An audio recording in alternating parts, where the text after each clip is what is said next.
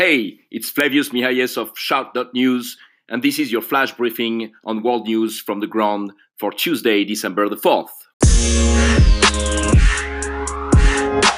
Mike of Mike.com, the media website that claimed to be quote-unquote buy and for millennials, was sold at the bargain basement price of less than $5 million last week.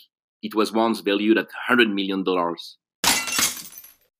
You might remember Mike's on-the-ground coverage of the Arab Spring from its birthplace in Tunisia in 2011 that helped prop the Young News and Stories website to national attention and a growing readership.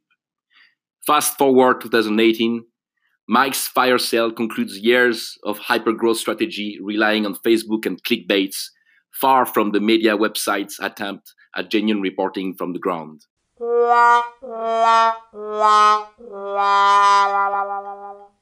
Have a great day, and I will be back tomorrow for another daily flash briefings.